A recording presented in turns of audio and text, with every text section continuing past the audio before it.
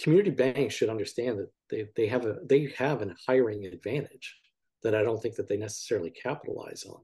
There's folks out there that would love the opportunity to roll up their sleeves and move an organization forward in a very meaningful way. And I think for some reason we don't always tell that story well, or we don't even pursue that talent thinking, well, they'll never come work here. And I think that's a huge miss. Welcome to the Operate Podcast, where we give you a behind-the-scenes look at company building from the perspective of the builders themselves. This is how we operate. Welcome to the Operate Podcast. I'm Kerry Ransom. Today's episode is sponsored by BankTech Ventures, the first strategic investment fund designed by the community banking industry for community bank innovation and investment. BankTech identifies leading products and technologies for community banks and works with the founders and management teams to maximize the impact for community banks and their businesses.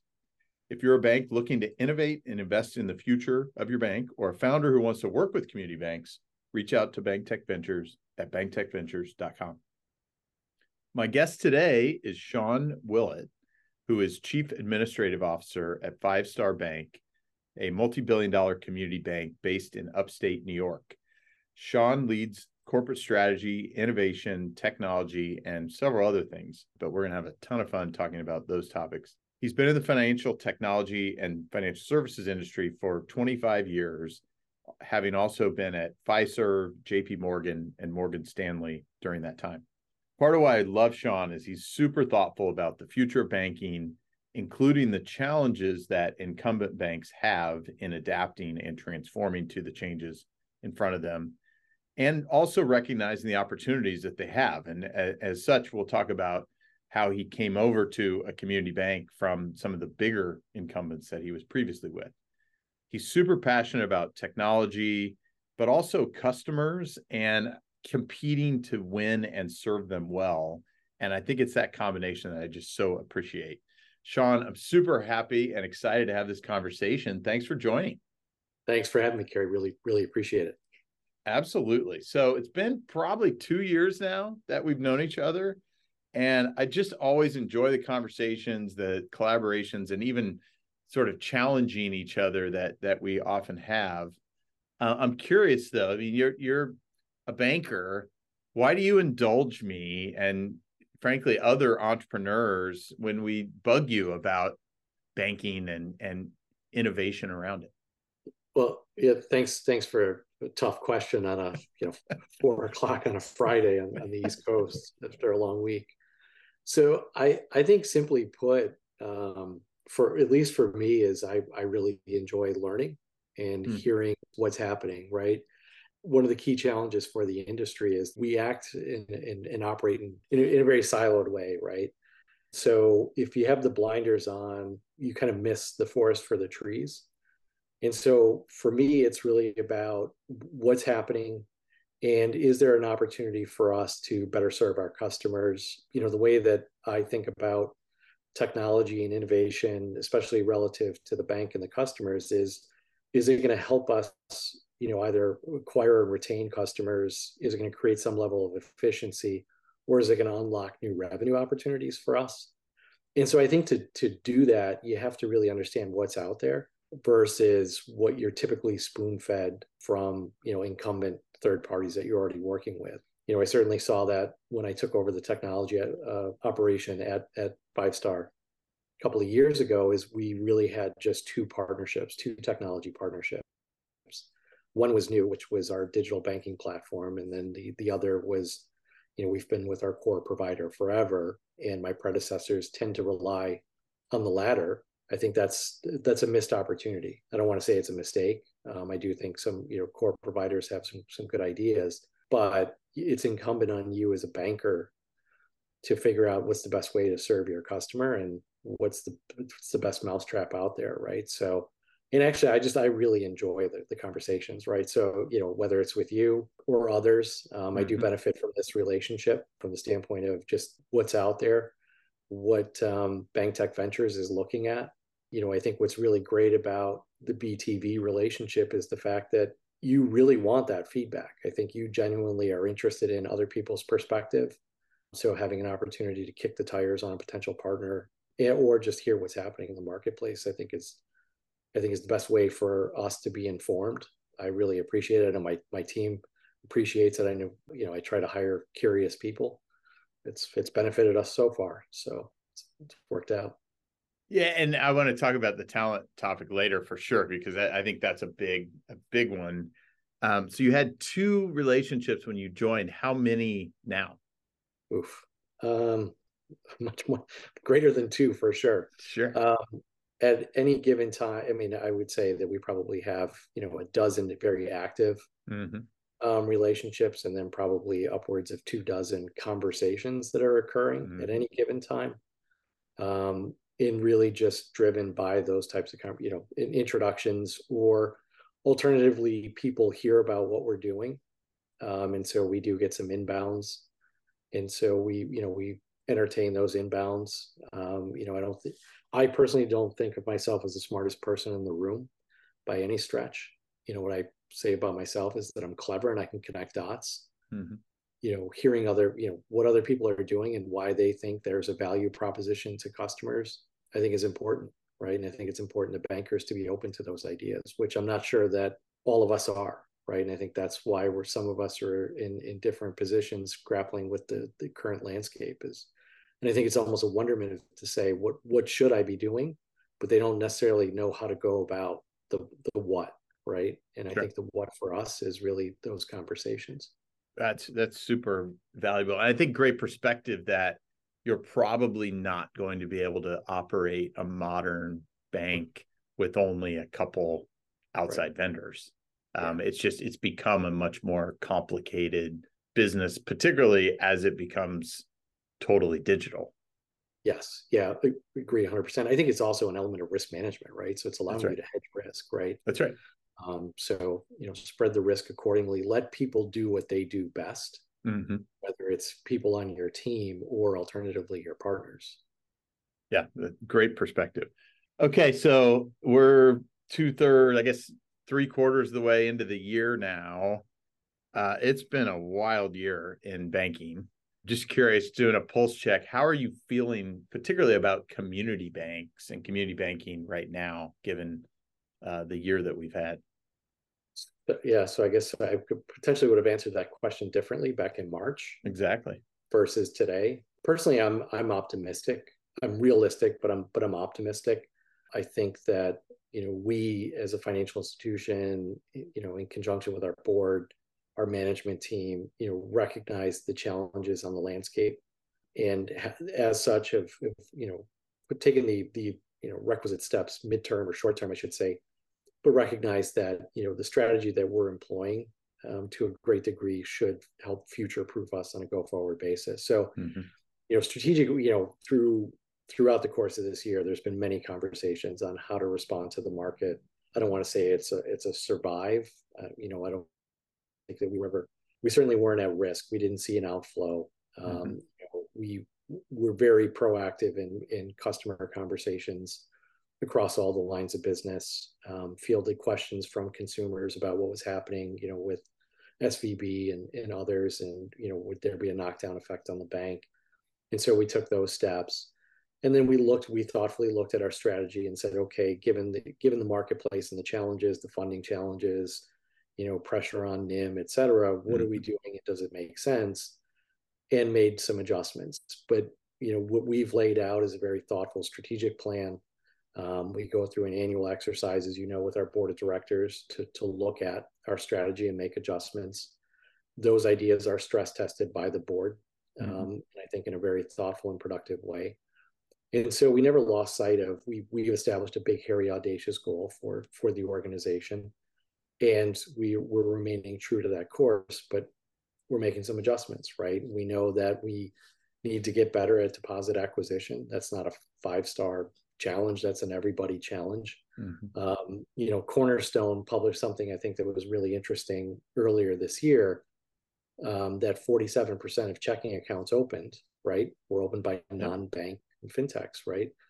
And so we look at it as, okay, we can fight for the 53% with everybody else, including the big four, and credit unions and other community banks, or alternatively, we can have a strategy that allows us to go after the 100%. Mm-hmm. And so that's where we look at banking as a service, very complementary to the franchise, helping us bring in lower cost-effective deposits, and then being able to deploy that into relationship lending, allowing us to stay in the game when others are not, right? Mm-hmm. As we know, we're seeing the credit tightening, and we're able to continue to stay in the game and serve clients and acquire new clients. So that's really encouraging, and that's how we're able to explain how banking as a service is complementary to our roots as a community bank.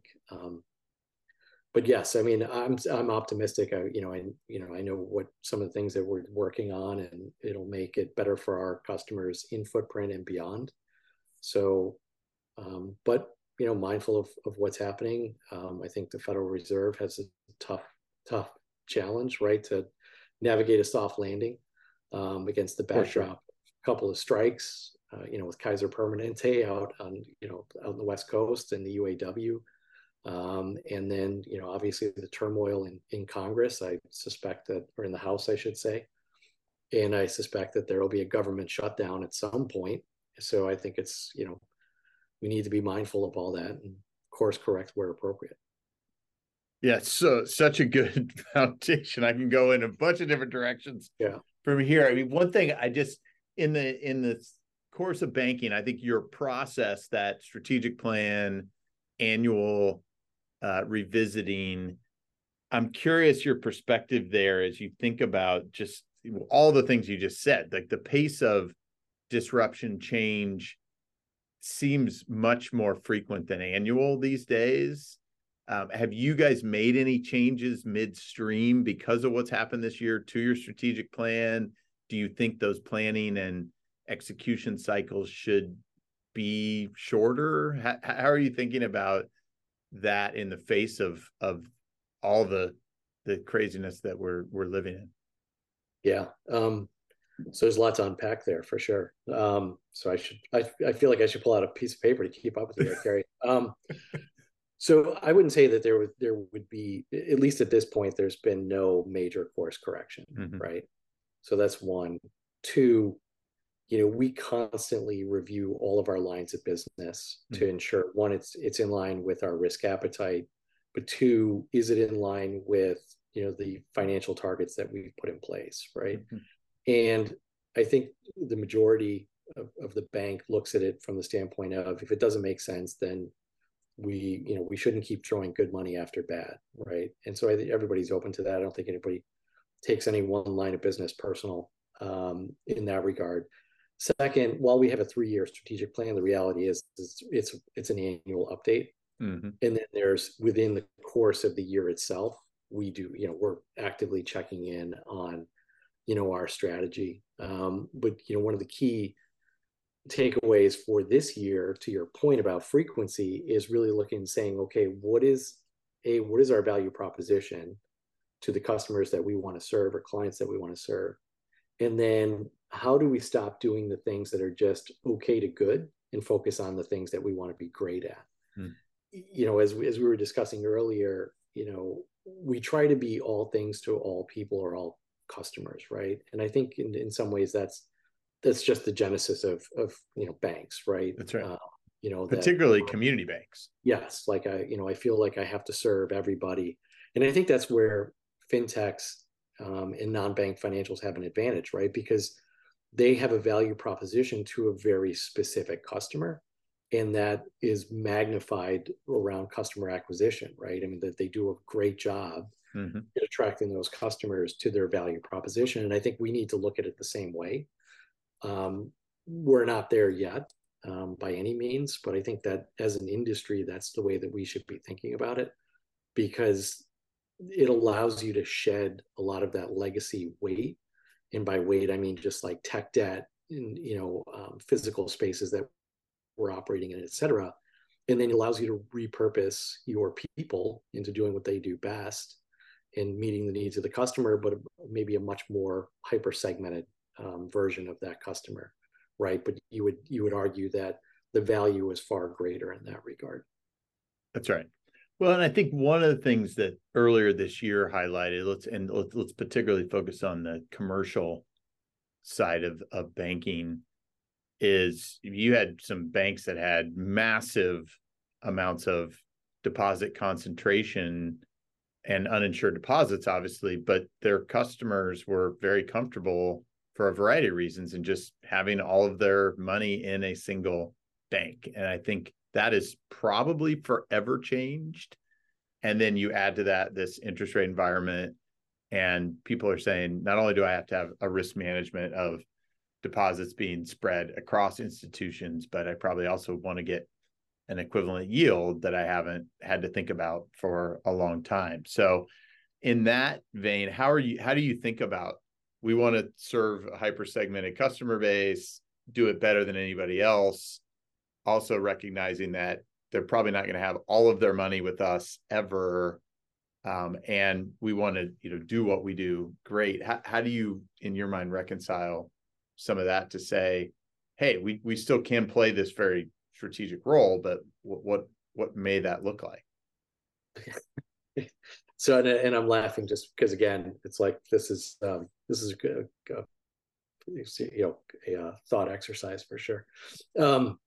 So I think there's a couple ways to answer that. One, I think going back to the comfort of having all of your eggs in one basket until they weren't comfortable, right? That's right. And I think that what happened in the marketplace, in particular with Silicon Valley Bank, was probably unique circumstances, for sure. For sure. But to your point, look, people engage with us as banks because they trust us. Mm-hmm. And I'm not sure that we always capitalize on that trust relationship. And what I mean by that is that if somebody trusts you, you really should be providing that value add feedback to them, right? So you may not have the best product or solution that they're looking for, especially if you think about cash management or treasury management services. That typically is not an area of strength for most small community banks or smaller community banks. But if you have the right tools, you're certainly aware of what the customer client is trying to do, you can direct them to a partnership or an alternative that you may not necessarily generate immediate revenue from. But I think you've strengthened the relationship more so with the customer. Totally. And I think that's a great example, right? In terms of, just doing that treasury management, treasury liquidity services as an example, right? So having a partnership with somebody else who can provide that outlet, you're the single pane of glass into the customer and what their needs are. And then being able to convey that as a two-way pane of glass for the CFO of a commercial customer, I think there's immense value there. Totally. And I think we're fearful to do that because we fear that if we introduce somebody new into the equation, somehow that's going to disintermediate the relationship. But the reality is that, if we look at what's, small business in particular, even just SMEs, small to mid-sized enterprises, that's happening already. Mm-hmm. If you're allowing somebody to capture a payments relationship, just through accounts payable or accounts receivable, if we look at Square, if we look at Amazon, we look at PayPal, et cetera, what is the first thing they do? They capture the payments relationship, and then it's an immediate swarming of that particular SME with traditional banking products and services. And you've been completely disintermediated from the equation instead of having an ability to control that payments relationship. So kind of where I see banking going, and this is just one guy's opinion, is that the banks that survive will be the banks that can quarterback that relationship, whether through their own products and services or through third-party relationships with financial technology firms or otherwise. Well, I think back to your point, you start with trust. And if I trust you, and I know it's not just about you selling me whatever you have, it's if I trust you to help me solve my biggest problems, because to your point, it's not single product needs that the customer has. Their complexity is increasing as far as financial tools and financial services. So if you can be the provider of the greatest visibility and data around that, then you can probably help me construct the best solution set. The bank is certainly going to participate in some part of it, probably at least the part you do best. So yeah, it's great. I think in the back of my mind somewhere, we had at a prior institution, our core values, two of the four, one was putting the client first, right? And the second was leading with exceptional ideas. And I think if you do those two things, you deepen the relationship, you deepen that trust. And I think the banks that do that well typically win. And if somebody leaves because they're rate chasers or for some reason that is, what I would consider commoditized, that's probably not a client long term that you really want to work with, right? I think that they might have been looking at you because you provided cheap access to your balance sheet, or for some other reason, and then if they're moving because they can get 25 basis points elsewhere. That's not a value laden relationship in my mind. Yeah. One of the other things that I really appreciated when we first met, Sean, was, how you and Five Star were very open to consider early new ideas, right? New York was one of the early states to approve legalizing cannabis. And then because of that, banking, those kinds of businesses became an opportunity. Also, you guys, I know, took some early interest in crypto. So it's great ideas. It's been very challenging with the regulators. So I'm just curious from that, it's easy to maybe step out, get hit hard, and then never want to do it again. But yet I know that's not going to deter you guys. So I'm just curious what you've learned from that and how you think it will impact other new ideas or earlier ideas. Crypto was definitely an eye opener, and it was an interesting experience. And to be clear, just for the listeners, we had an early partnership with NYDIG, and I think they had a really unique consumer solution, right? I think that at the end of the day, if I was looking at across spectrum of risk of crypto, that was probably the safest. Sure. The challenge is always working with the regulators to get them to understand what it is that you're trying to do and why, right? And crypto for us was less about the unit economics, right? I don't think there was no great, there wouldn't be a pot of gold at the end of the rainbow there. Sure. But what it does, I think, is signals to a desirable market, right? For us, how do we attract an 18 to 39-year-old to bank with us, right? Sure. And so we looked at that as a potential, flag that we could plant and say, hey, look, this bank whose predecessors date back to 1817 is as forward thinking as any fintech that you might be dealing with in the crypto space. And, so it was a great opportunity for us. And unfortunately, we never got it past friends and family, really because of the, just the regulatory hurdles, if you will. But and be clear, like, I don't want to make this as like basically beating up on the regulators. I think we have a really good working relationship with our regulators. We appreciate obviously everything that they're doing for the financial system and the safety and soundness. On the cannabis side, I think, as you rightfully point out, is very similar, although the regulatory appetite is much different. For us, we're a state chartered bank in New York, and New York is increasingly becoming a cannabis friendly state. We have a really unique program from the standpoint of the licensing, license structure. 50% of the licensees are social justice, social equity. And so again, if I think about one of the main missions of a community bank, it's to serve the underserved in our communities, right? And so for us, that was that's appealing. And then second, early mover status on an industry that today, and I think will become less so over time, is cash rich, right? So again, if we can capture relationships with whether it's the businesses on the grow side or all the way through cultivation, processing to retail distribution, it's an opportunity for us to acquire and retain deposits. And we look at these as small businesses whose business just happens to be cannabis, right? Yep. And so again, community banks do a really great job at serving small businesses in their community. And this is really no different, other than the fact that it's considered a Schedule I narcotic by the federal government, which presents challenges. But as far as I know, as long as you stay within the FinCEN guidance, no financial institution has been penalized for banking cannabis. And then certainly it's on a state-by-state basis what the requirements are.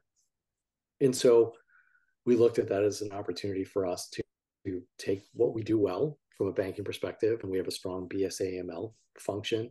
We made investment in regulatory technology, and we, basically again had conversations with the state. The state obviously is encouraging its banks to properly bank its businesses for obvious reasons.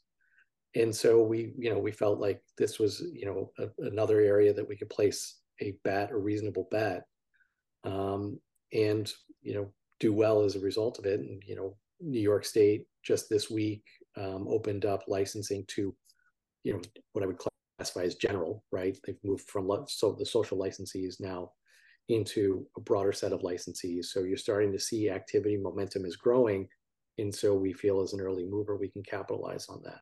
But again, staying true to our knitting as a community bank, right? We don't look at these businesses any differently, other than the fact they're considered, they are high risk, and we've taken the appropriate steps across people, process, technology to support that business. Great perspective. Really, really appreciate it. I think that will help a lot of people understand a little better. And I think the final thing is, as you sort of intimated, is just in that case, you're providing the kind of financial safety and soundness to an industry that has had to do, in many cases, unnatural things outside of the banking industry just to continue to grow and support itself. Yeah, 100%. I mean, it's just 75% of cannabis businesses are banked, right? But what they're missing out on is essential banking services, and they are so desperate for those services, right? And so they're so appreciative when you're able to provide solutions to their needs. To your point, I mean, it's outrageous in terms of some of the what they're charged on, credit and the like. And the majority of these operators are very capable. They typically have run other businesses. We look at it as a very durable relationship as a result, right? They know the lift that's required, but because there's that appreciation, there's that trust, the likelihood that they're going to take off if you do right by them is pretty low.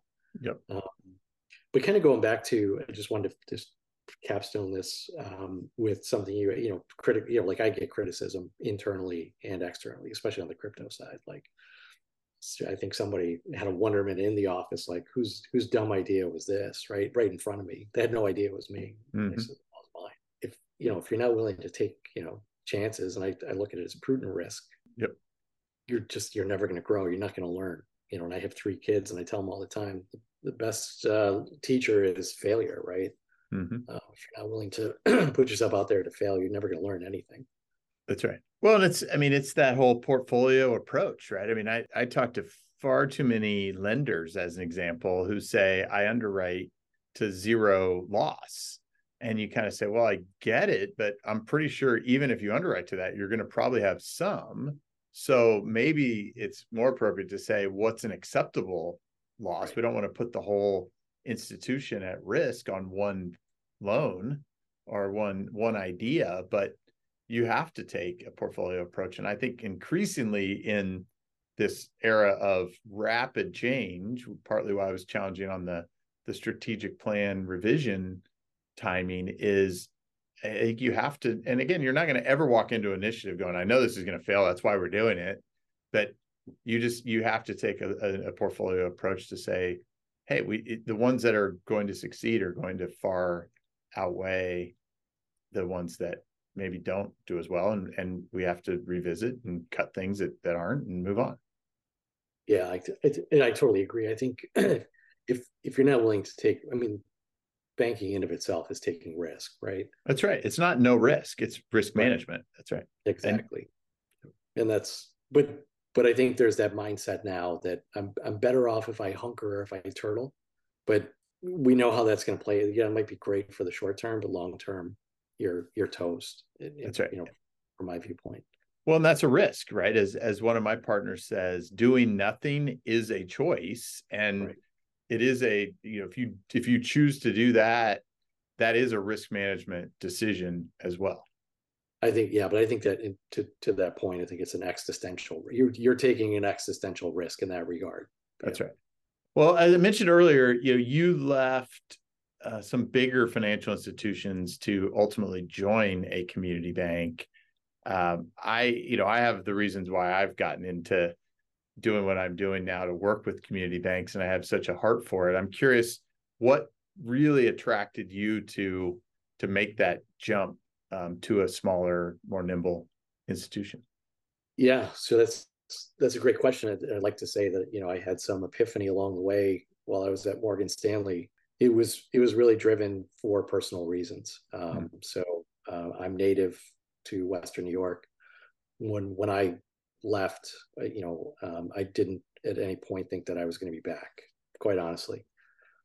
And my wife had moved back a year prior. I was commuting every week. I was on Monday 5 a.m. flight, Thursday night flight home. And that gets old, right? And I had three young kids, and I was an absentee father, and that certainly weighs on you.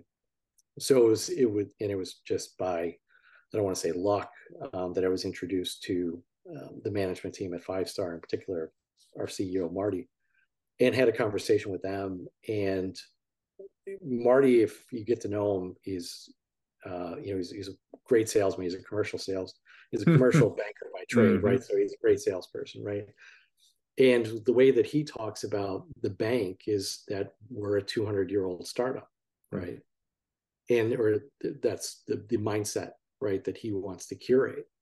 And you hear that, and it might sound corny to some, but it holds true, right? Is that you're going to come in and you're going to have control over your own destiny, and you are going to affect change.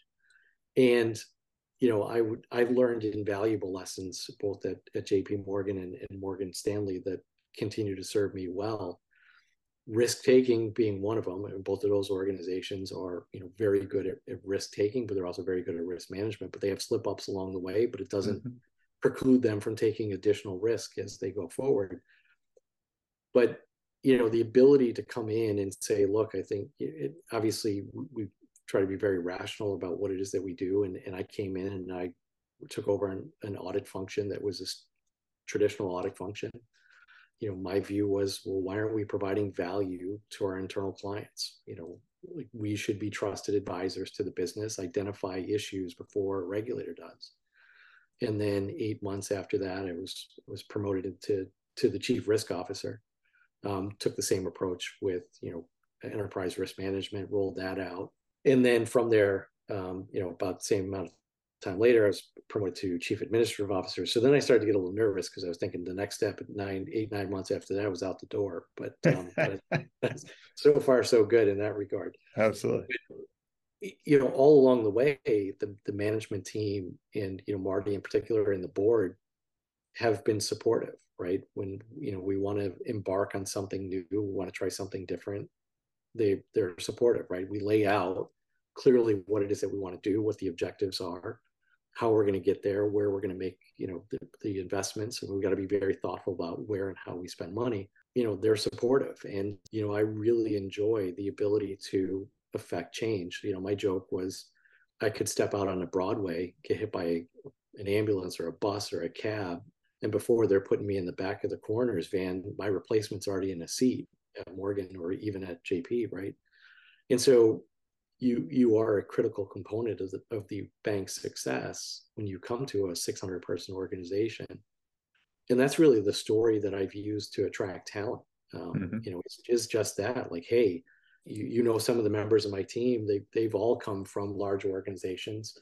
One of our board members joked, actually the chair of the board joked, that I've established an alumni chapter of Morgan Stanley. But I've been able to attract people because of that, right? Like I just got a guy who is running our operations and technology group, and he moved to Buffalo in December from Hong Kong. He moved from the tropics in the middle of winter to Buffalo, New York. He loves it for those reasons, right? I think that community banks should understand that they have a hiring advantage that I don't think that they necessarily capitalize on, right? There's folks out there that would love the opportunity to roll up their sleeves and move an organization forward in a very meaningful way. And I think for some reason we don't always tell that story well. And so therefore, or we don't even pursue that talent thinking, well, they'll never come work here. So therefore, I'm not even going to bother. And I think that's a huge miss. I look at some of the things that we're doing, from the standpoint of investments that we've made, whether it's, API or robotics or AI even, we're doing a lot of things that much larger banks are doing that is really attractive to people you have in-house, right? Mm-hmm. And typically, why do people leave? Well, there's the adage they're leaving because of a manager, but I think probably more appropriately, they're leaving because they don't see a future opportunity to grow. That's right. And so again, I think that's a missed opportunity. You can be doing some of these really interesting things in a very cost-effective way that would be super attractive to your internal talent. Even folks that have been there for 10, 20, 30 years, everybody likes the new challenge. They want to learn.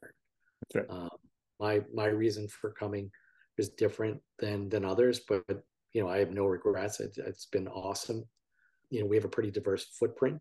So we have 10,000 square miles of physical footprint. Mm-hmm.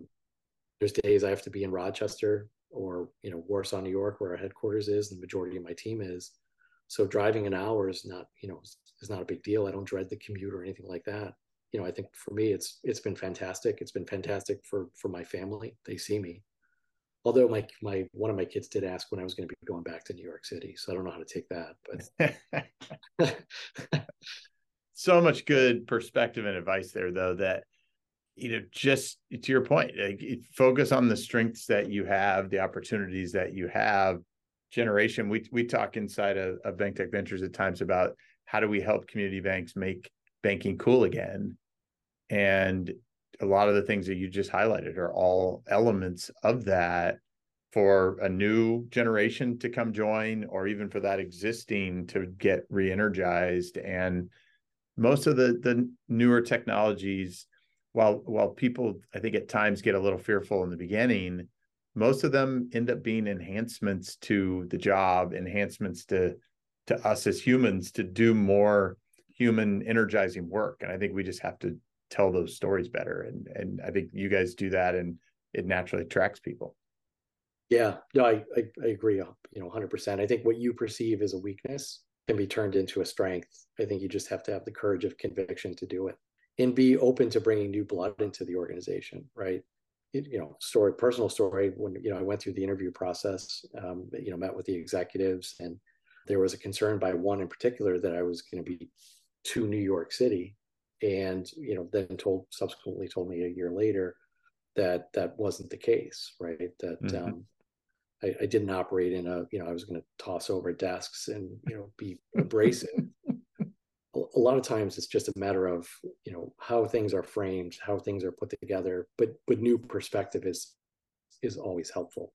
And I also think that that's an area of further opportunity for community banks, right? Is that outside perspective. I think the biggest problem we have is we think only experts can solve the problem, right? Mm. Well, and I think that's why, going back to what we were discussing earlier about fintechs, I think a lot of community bankers are dismissive of fintechs. And I think it's born out of the idea that they look at some of these, fintech founders, they're wearing jeans, they got long hair, they're mm-hmm. 25 years old. What are they going to know? But as I point out, those are the folks that are disrupting our industry. It ain't the experts, right? That's right. And so you got to figure that out and think, again, there might be a better way to do something, and be open to the better way to do something. Because if you don't, again, that 47% of checking accounts is going to grow. It's only going to continue to grow. That's right. Well, and I think to your point, on taking the time to understand why they're not going there because it's a fintech. They're going there because somewhere they're perceiving a better solution to the problem that they have, which may or may not be true. And so understanding that as a competitor, which is part of what I love about you, is you want to compete. And I think part of it starts with that desire and willingness to say, we can compete here. Yeah. let's talk a little bit more. We've talked about kind of the community banking industry writ large. As you think about organizational structure, right? The fintech versus the bank. I've been in a couple pretty significant fintechs. I know what our organizational structure looked like, and we had pretty much every banking function inside of our company, but also a lot of functions that you don't typically see inside a traditional community bank.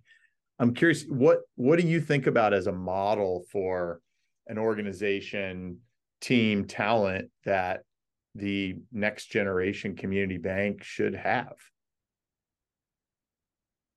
Yeah, that's a great question. That's something that you and I know have discussed up until prior to this, getting on this podcast, right? I think the biggest one, I think we need to be more agile, right?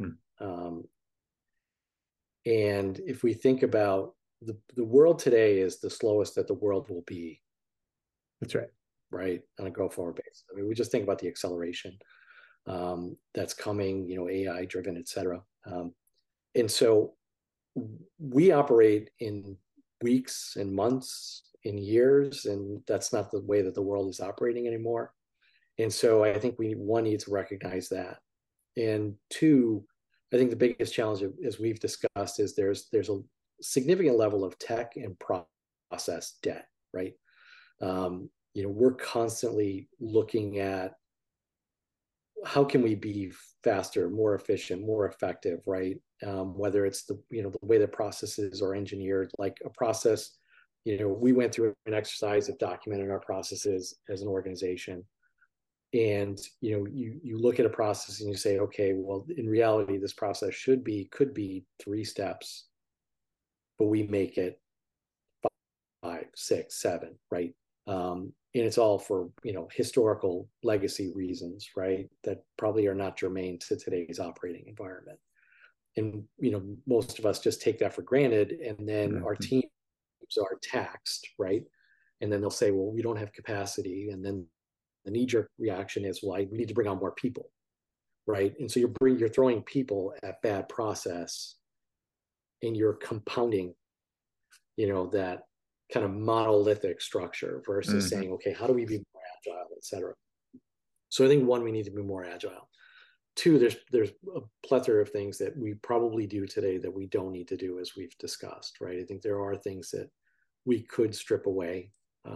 We could rely on outside partners to do those things. Kind of going back to that quarterback concept, I think that works for clients, but I think it also works for how your infrastructure operates, right? Really quarterbacking solutions that come in and make processes more effective, more efficient. Automation, the holy grail for us is straight through processing, and that really is born out of a sales and trading environment, right? Being quicker, better, faster obviously makes you more money, but it also takes away a lot of the operational risk. And so that's what we're working towards. I would say that having an organization that, again, has some core competencies, I think there's certain things that you have to own as a financial institution, right? For sure. Risk and compliance, being a key area, but there's also better ways to do risk and compliance, as we know, right? Through regulatory technology that a lot of us are reticent to onboard, right? Or we don't believe that that's sufficient as the tried and true paper, methodology. I heard an internal example of how we were disassembling a digital process to make it a manual process because we believed that would create a better client experience. Now, I don't get really high or low, and so people that listen to this podcast, I apologize. My range of emotion is pretty limited, unless you're my children. But that was like, an apoplectic moment where my head's ready to explode when I hear that, because that to me is just foolhardy for a whole host of reasons. Because if you do that, one, I think you're missing the boat or missing the mark relative to what a customer experience should be. And second, you're going to compound the need to continue to add bodies to facilitate this process, because now all you've done is taken your higher paid resources and made them entry, admins, right? They're just data entry folks. And so I don't see the value add there. So long way of saying I think that, a fintech model is probably one extreme, and we talked about this relative to core environments or core operating systems. They're becoming more modular, right? So it allows you as a bank to start to pick and choose. And if we start to think about hyper segmentation of your customers or creating ideal customers, that allows you to pick and choose, which I think starts to reduce the tech debt, which starts to reduce the process debt that comes along with it, that allows you to be more nimble, and then allows you still to own really the key functions, because you have to understand how that ecosystem comes together. And then that allows you to get over I think what would be the regulatory concern, right? Like if you're outsourcing all these things, what are you really doing?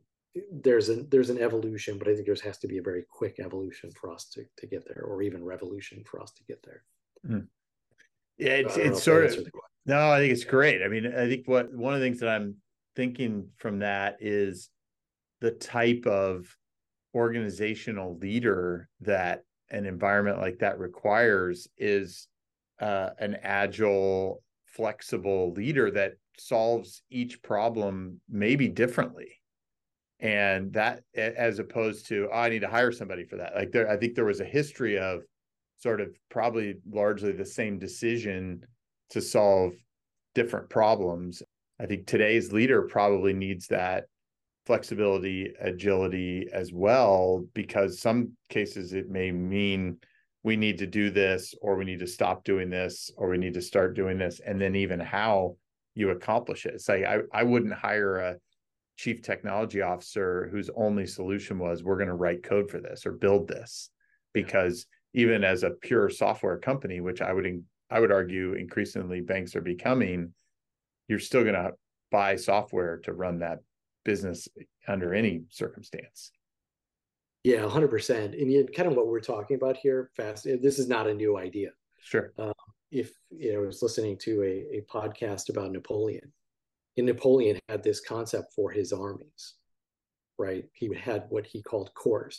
And what it allowed him to do, each corps could operate in a self-contained way, but it also allowed him to distribute his force. But one of his key components of his strategy was he would, at the time, armies would try to stretch out as far as they could, and then they would attack by flank.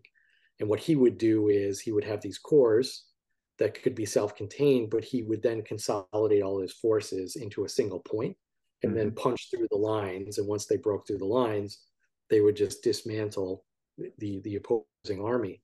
And what's fascinating is, like, we know the Waterloo, but his losses, in the march into Russia, I mean, he was defeated by weather more than anything else in that instance. But his battlefield record was exemplary, right? From the standpoint, he won much more than he lost. But the one time that he assembled a grand army, that was a massive failure. And then at the Battle of Waterloo, he actually abandoned the strategy that was successful for him. But nonetheless, that whole idea of these, modules that you can pull together to meet the needs of a customer or take competitive advantage of a situation, in my mind, is what we really should drive towards. And what we're talking about is that you can kind of snap together what you need, take advantage of a market. If that market dissipates or is no longer, competitive, it allows you to disband quickly and then snap together additional modules. So in my mind, as we're discussing, that is, I think, a true agile organization that can operate as a regulated FI. Yeah. And I think just that as a capability too gives you such a different way to engage with customers. And we know that personalization of financial services and advisory is only going to increase. It's going to be, again, about the customer, the ones who know and can serve that customer best and most personalized are likely going to be the ones to win them and keep them. Yeah, and totally agree. And I think in that quarterback concept that I mentioned earlier, right, is the data, right? Controlling the data, controlling the information. That's right. But more importantly, being able to develop insights off of that to take advantage of a situation or an opportunity. Absolutely. Well, Sean, we're definitely running up against time. This has been so fun, as I knew it would be. Last few questions. So first, as you think about just your own growth on an ongoing basis, what habits or things do you do to just invest in yourself for your own leadership and personal development that keeps you going? Conversations like this, exchange of ideas. I love to read, big fan of podcasts. For me, my place of sanity is actually sitting on a lawnmower on Saturdays for a couple hours and listening to podcasts, and whether they're, business focused, financially, economics, or even history and lessons that can be learned there. Mm-hmm. I really, and that for me is one, it's relaxing. Two, I think it's a source of opportunity to learn from the past in the case of history, and then what could be applicable. As I mentioned, I try to be a learner, a lifelong learner. So I've continued, whether it's certificates or advanced degrees, and then tap into the peers and cohorts that come out of that, right? I think which are fantastic opportunities and tend to be cross-sectional from an industry perspective. So what's one thing that most of your banking peers wouldn't know about you? So a lot of people don't know I'm actually a professionally and classically trained French chef. When I received a degree from the French Culinary Institute in New York City, I did that at night. That's awesome. I got to stage and work in some really cool restaurants with some really, impressive chefs. So that's not something that I necessarily talk about, but the application to what we do, being able to work in a heated environment, being able to work quickly, but follow instructions. I mean, if you think about, the way recipes are constructed, something I enjoy. It's something that I don't have a ton of time anymore to do, but maybe someday I'll go back to it. I always, talk about opening up like a roadside barbecue or something like that. I love it.